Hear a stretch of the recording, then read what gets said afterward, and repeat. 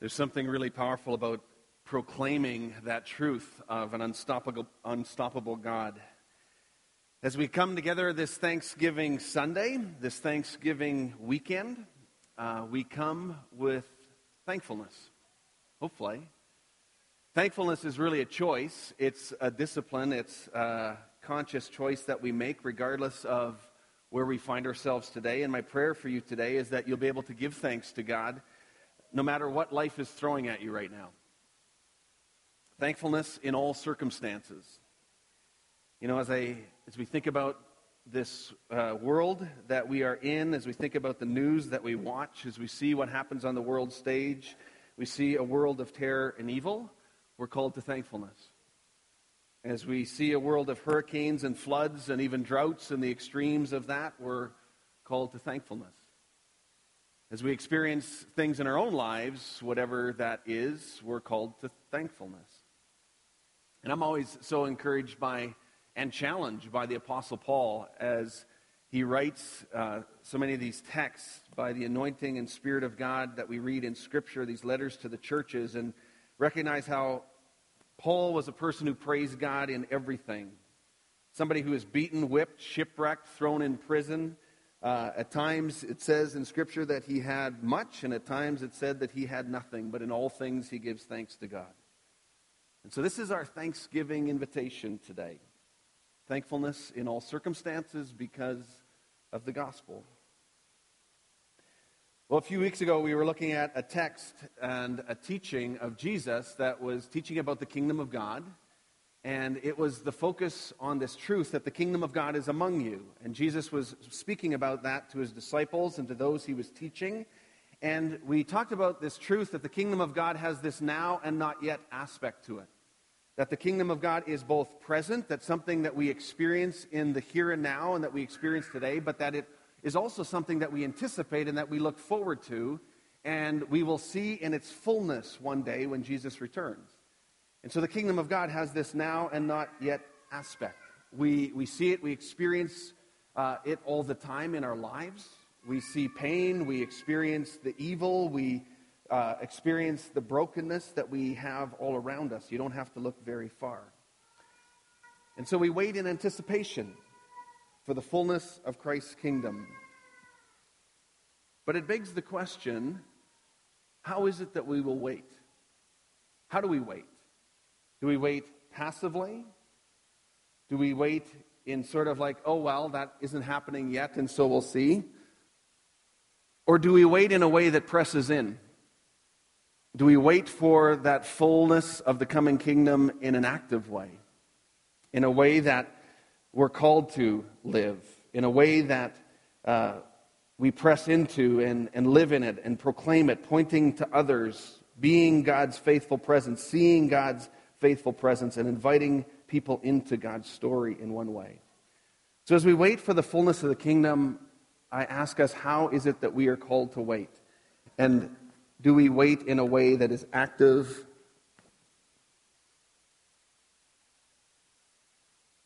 We're there. Okay. Last week, Pastor Harry was talking about proclaiming the gospel. And in part one of this section, and today I want to do part two, he was talking about the cross. He was talking about proclaiming the gospel of part of how we wait, part of how we anticipate the fullness of God's kingdom, the fullness of Christ, and the centrality of the cross in proclaiming the gospel. We're in this series called Faithful Presence, and we are talking about the reality of God's faithful presence in our lives and also the call that we have to be God's faithful presence in the world as well.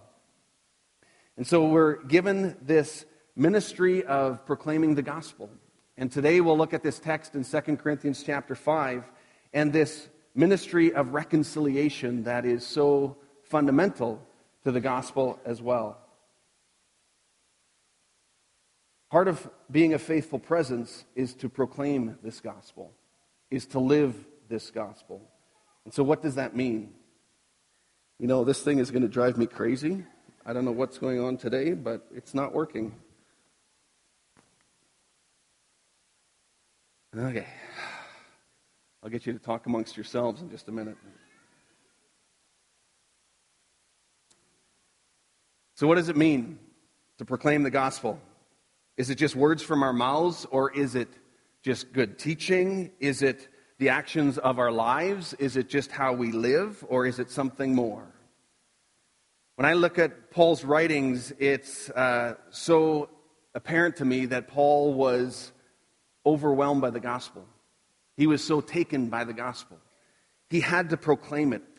If you look at our text, and we're going to be in 2 Corinthians chapter 5 today, and I encourage you to turn there, and we'll primarily look at verses 16 and following. But if you go back even to verse 11 in 2 Corinthians 5, you see Paul talking about having this fearful responsibility of wanting to proclaim the gospel.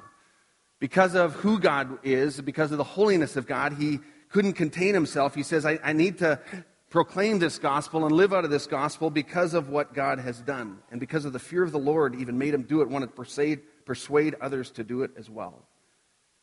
Then in verse 14 he says that it's the love of Christ that controls us, and it's because of this love that he also needs to tell others. In 1 Corinthians 9 verse 16, Paul talks about being compelled. And he says, preaching the good news is not something that I can boast about. He says, I am compelled by God to do it. How terrible for me if I didn't preach this good news. And I'm just struck by this truth of Paul, of somebody who is so compelled to preach this good news of the gospel. It overflowed from him because of the truth of what the gospel had done to him and for him. Meeting Jesus for Paul, meeting the crucified Savior, changed him. It led Saul, who became Paul, to move from killing Christians because of hatred to actually planting churches across the known world. You want to talk about transformation? He encountered the ministry of reconciliation of Jesus and became one who proclaimed this gospel to the world.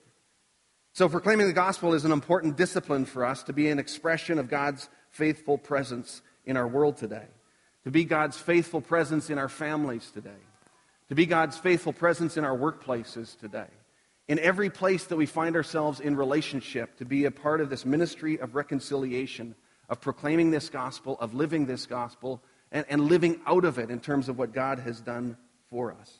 So let's look a little bit further at this text in 2 Corinthians 5 and verse 16 and following, and more about what Paul teaches about this gospel that we are to proclaim. He says in verse 16, so we have stopped evaluating others from merely a human point of view. He says, at one time we thought of Christ merely from a human point of view. How differently we know him now. And this means that anyone who belongs to Christ has become a new person. The old life is gone and a new life has begun. And all of this is a gift from God, who brought us back to himself through Christ. And God has given us this task of reconciling people to him. So as we look even at that verse 16 to start with, we can ask that question, well, what is the gospel? Well, how does it change us? Well, it helps us to see differently. It helps us to see people differently. It helps us to see circumstances differently. Paul says we see with new eyes. We see in different ways. We see unmistakably. As he says, we stop evaluating others from just a human point of view. And we look differently on situations. I was just not that long ago, just a number of weeks ago, in an airport in the U.S., and as I was traveling through, I got pulled over in the security line, and it was one of those situations that many of us have encountered where you get a little bit more attention than normal. And so I had the whole pat-down deal done, and they were pretty intense about that. And it was interesting because there was a guy beside me who kind of walked through at the same time, and From looking at him, I could tell, just from his features and so on, that he was probably from somewhere in the Middle East. And it was interesting because I was standing there and had my arms out, and they were getting way too personal with me as they were doing what they do to try to make sure that I was not bringing anything in I'm supposed to bring. And he and I made eye contact as I was getting kind of frisked down, and he just kind of smiled at me and just kind of kept walking, this other fellow. And then a little bit later, as they had gone through my bags and all that kind of stuff, and he was still there, and we went to collect our bags, and he kind of smiles at me, and he says, I don't know why they were giving you such a hard time. He says, I'm the one from Iran. And I kind of laughed too, and I thought, okay, that's funny, and I appreciated he had a good sense of humor, and he thought that was kind of funny. But then I had also these fleeting thoughts, these two sad thoughts. And first of all, the first one was, wow, he probably has that expectation and faces that in every Western airport that he goes into. And the second sad thought I had was a thought of conviction, because I realized that even in that moment, as I had my arms out and as we made contact, I had the very same thought in my mind. Why am I getting a hard time? Why isn't he? And it was like this moment of confession, repentance in my spirit. And it reminded me of what Paul's talking about here as we think about what the gospel is and how it changes us and how we are to view people differently. We don't just see with the eyes of the world, we see with the eyes of Jesus, and in a way that is different than what we might otherwise look at somebody. We also see our circumstances differently. We see our problems differently. We see pain and death differently. We approach things in a different way because of this gospel as well. Because we see the supernatural again. We so often get our eyes drawn down to just the human world that we live in, and we forget the supernatural power of Jesus and the reality of the kingdom of God and what this gospel proclaims. And when we see with those different eyes and those circumstances, we say no to the lies that no, people can never change. We say no to the lies that say, no, you can never actually get beyond this very difficult loss. We say no to the lies that would want to say, well, this situation is hopeless. And we see our circumstances differently because of the gospel. Because of Jesus, who overwhelmed the grave and put death in its place, we see differently. And so I ask you, when was the last time when you were in a situation where you were processing something or talking with somebody that was particularly painful or difficult or complex, and you stopped and you asked the question, what would the gospel say to this? Or you asked the question, what are the possibilities and the implications of the gospel in this situation? That's what Paul's challenging us to. He's saying we need to see our situations differently. We need to see our problems differently. We need to see our pain differently because of the gospel. How do we allow the gospel to do that in our lives? And when we do that, especially when we do that with others, this is our faithful presence. Of bringing this faithful presence of kingdom proclamation into our relationships, of kingdom proclamation into our situations, of kingdom proclamation into our difficulties of all kinds. Do we do that? So we keep reading in verse 17, not only do we see differently, but we are different. As Paul says here in 17, this means that anyone who belongs to Christ has become a new person. The old life is gone and a new life has begun. And there's something immediate to this that happens when our lives are given to Jesus. There is a transformation that happens in that moment, that justification before the living God, of our sins taken away and being right before God, absolutely. But then there's also this ongoing, longer-term process of sanctification, this holiness project that God has in each of our lives, of becoming more and more like Christ. We've talked a little bit about that stumbling transformation as we allow the Spirit of God to work in our lives. And so, just like the kingdom of God has a now and yet not yet component to it, our transformation and changing who we are has also a now and not yet component of it as well.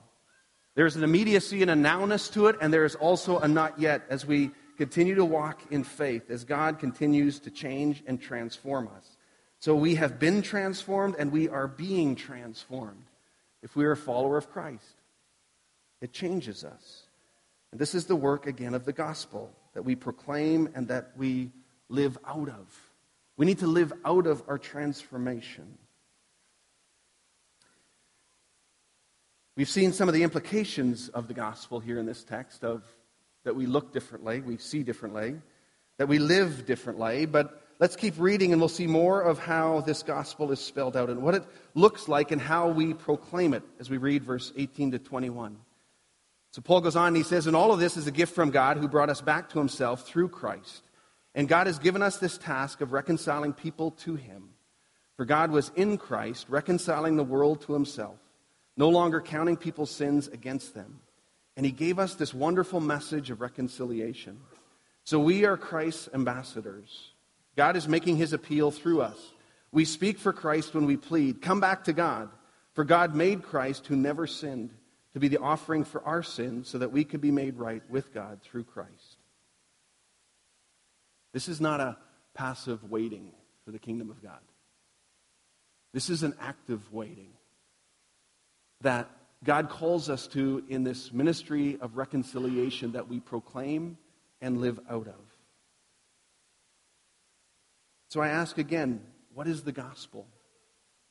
I think that's an important question for us to wrestle with on a regular basis, to ask that question. And if you're a part of a small group who does the sermon study guide, that question is there for you to even write out and articulate in a really simple way. And we've done that here before too, where we just have to think through and write and put pen to paper and go, okay, how would I answer that question? What is the gospel? And I shared with you before my experience years ago as there was a group of us, and there was a number of us as MB pastors, and we were in New York City, and we were meeting with some of the staff at Tim Keller's church, Redeemer Presbyterian in New York City, and we were in this office tower high-rise in the middle of Manhattan, and we were doing this a whole variety of different things, and one of the questions that was put to us was this question: what is the gospel? And to actually write it out and to flesh it out. And it was the first time that I actually had to wrestle with it and kind of articulate it in a really summary statement. This was my statement, and I've shared it with you before. I said, it is the hope and promise for all creation of restored intimacy with God through Jesus Christ. To me, this captures, no one sentence will ever capture everything, but it captures so much of what the gospel is about. This story of God from beginning to end. It's about this restored relationship, the hope and the promise of all creation of restored intimacy with God, relationship. This ministry of reconciliation by the Prince of Peace, Jesus Christ. So this is God's faithful presence in the world, reconciling people to himself through Jesus. We're called to this proclamation. We're called to be God's faithful presence as reconcilers as well in every area of our lives. There's the vertical dimension of reconciling people to God, and there's the horizontal connection of reconciling people to people. Are we part of this ministry of reconciliation proclamation? So even that word proclamation, I was intrigued by that word and thinking more about it. What does it mean to proclaim? If you look at a definition, it means to make public, to state publicly matters of great importance. And so it's more than just sort of teaching, it's this proclamation, it's declaring truths that we say to people, but it's also living out of these declarations as well with our lives. One author says it this way, he says, proclamation is description. It's like an artist painting a picture and describing the world and painting the world that others can see and then inviting them into it. A world that is changed. A world that can change you because Jesus is there. You know, Jesus was a master at this. He did this all the time.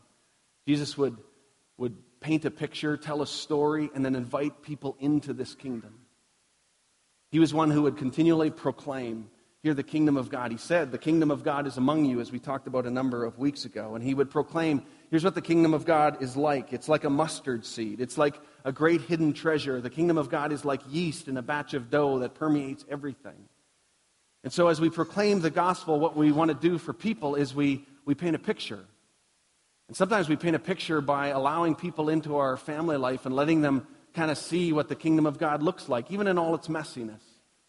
But is there actually tangible reconciliation and repentance and humility? And are those kind of things evident in our lives? Do people see that picture painted around us? Do people see that picture painted in how we talk about our faith in Jesus and what it means to know God and have a relationship with God? Are they intrigued by that? Are they drawn into this story? Do we invite them into that picture and that story of that hidden treasure of what it looks like? That's the proclamation that we're called to. And so we're called to be peacemakers in this ministry of reconciliation. You know, our Mennonite Brethren denomination that we're a part of is known for this commitment to peacemaking, to be proclaimers of the ministry of reconciliation. What I've been so encouraged by is that this is a distinctive that is being rediscovered, reclaimed, repurposed, and lived out in new ways by our younger generation. It's a message and it's a calling that is desperately needed in the world today in all kinds of settings. It's needed globally all over the place in conflict zones that are around the world that we see all the time. It's needed nationally, even just as you think about our First Nations brothers and sisters and the need for reconciliation. It's needed right there in our own homes and in our own families and in our own workplaces, in our own context, this ministry of reconciliation in all kinds of places. I had the privilege again just this past week of being at MB Mission board meetings that I'm a part of, and to hear again some stories of what God is doing around the world. And oftentimes stories that aren't put on websites and they aren't publicized or put out there with all the details because of some of the countries that are a part of that. But to see what God is doing around the world with this ministry of reconciliation, it reminded me again, and it's a word of encouragement to me and to you, that when we watch the news and we see some of these areas of the world and the cities that are destroyed and bombed and torn apart, that there is another story that is happening there behind the scenes on the ground where God is at work and changing lives continually, over and over and over again.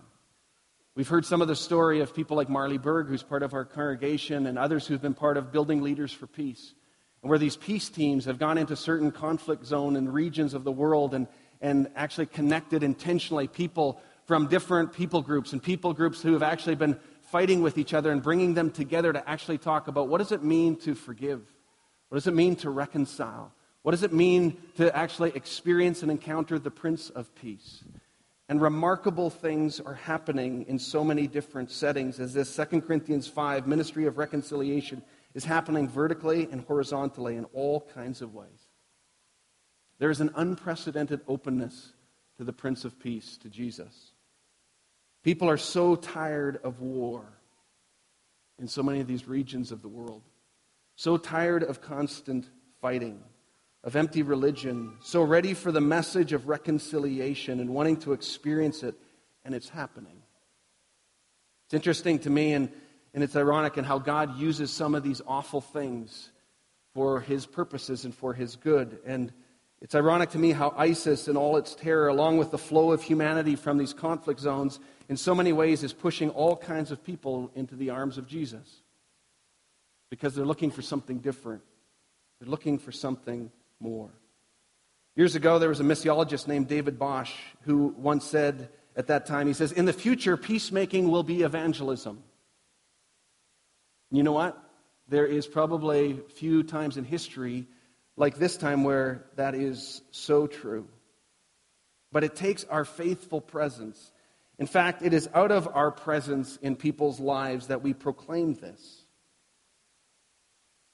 One of the leaders who was reporting, and he said, oftentimes in the West we think and we see what's happening in other parts of the world, we'll say, well, we'll wait because it's actually too dangerous to go right now. We'll wait till it kind of calms down and it's safer. And he goes, you know what? Then it's going to be too late.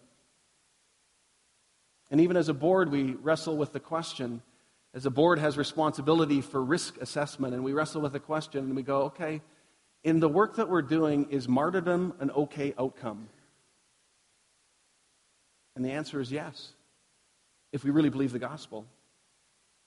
And so those are some of the situations that people are actually being called into. Those are situations that some of our brothers and sisters, and Christian brothers and sisters, are walking into to bring the hope and the promise of the gospel into these regions of the world. You know, as we come through another week of terror and evil, as we have again in this last week, as we see what happened in Las Vegas, in Edmonton, in parts of Europe, in the wars in Cameroon. I mean, just go on the website. You can find places in all kinds of countries and regions of the world of things that are happening. As we see the destructiveness of hurricanes, it's really easy to ask the question, well, how do we respond? And again, to be immobilized, as we've talked about before. What I even think as a pastor, what should I say about this? What do we do if we're a follower of Jesus? For any of us, how do we respond? And the conviction for me, again, is that the most important thing that we can continue to do is actually be the church. Is actually proclaim the gospel with our mouths and with our lives. That each of us would live out of this ministry reconciliation every day, in all kinds of ways. And in some ways, we need to actually stop going to church. Interesting thing for a pastor to say. But please hear me on what I mean by that. We need to stop going to church. If all we do is just sort of go through the motions of coming on a Sunday, sitting in comfortable pews, and then going home. We actually need to be the church every day. We need to live out this gospel of ministry of reconciliation every day. To be the real church, the authentic church, to pull down our masks, to confess, to repent, to humble ourselves, to forgive, to love, to hope. This is how we respond when we face the kind of world that we face today. This is the gospel that we proclaim. This is the gospel that we are called to live out of, because this is what changes the hearts of people. And this is the only thing that can make a radical difference in the world today. Because hearts are transformed as they encounter the Prince of Peace. And so where do we start? Well, we start right here. We start with someone you know. Maybe with someone you hate. Okay, maybe that's too strong a word. Because you don't hate anyone, right? Okay, maybe it's just somebody you avoid. Think of those people in your life. Maybe somebody who hurt you, who doesn't deserve forgiveness because justice hasn't been paid yet. That's where we start. We set them free and we forgive. And you know what we find in the process? We find that we're set free in the midst of that. So this is the ministry of reconciliation that is the gospel that we proclaim and the gospel that we live. It means to see things differently. Proclaiming the gospel means to speak differently. Proclaiming the gospel means to live differently. It's an all-encompassing call and proclamation because of what God has done in Jesus. Thankfulness for this gospel is what compels us. So are we thankful? Last thing I want to do is just leave you with this question. So what is your peace assignment today? How will you respond? How will you be God's faithful presence and proclaim this gospel, this ministry of reconciliation this week, and be the church? Worship team, if you'd come up, I invite you to come up and lead us in some response, and I would just invite you to pray with me as we conclude. Let's pray together. So, Heavenly Father, we thank you for the truth and the fact that you are a God who initiates this reconciliation, that it is because of what you have done through Jesus Christ that we are compelled to respond in kind and to extend that love and grace and forgiveness to others. And so, Lord, I pray that you would help us to be a people who just stop going to church, but that you would help us to be a people who continually are called to be the church. And Lord, that you would just help us to take down some of the masks that we put up even when we gather here on a Sunday morning, that you would help us to forgive one another, humble ourselves before each other, be real with each other. And God, I pray that you would help us to extend that into our families and into our different contexts. And God, even this Thanksgiving weekend, as we gather around tables, or maybe we connect with family or relatives or places and relationships that are hard and challenging, God, I pray that you would just give us our peace assignment for today and this weekend, and that you would prompt us and help us to know how to live out of this gospel, to proclaim it with both our mouths and to proclaim it with our lives. Lord, I just pray that you would help us to see differently and to live differently because of what you have done. And so, God, we give you thanks. Thank you for this ministry of reconciliation. We worship you. In Jesus' name, amen.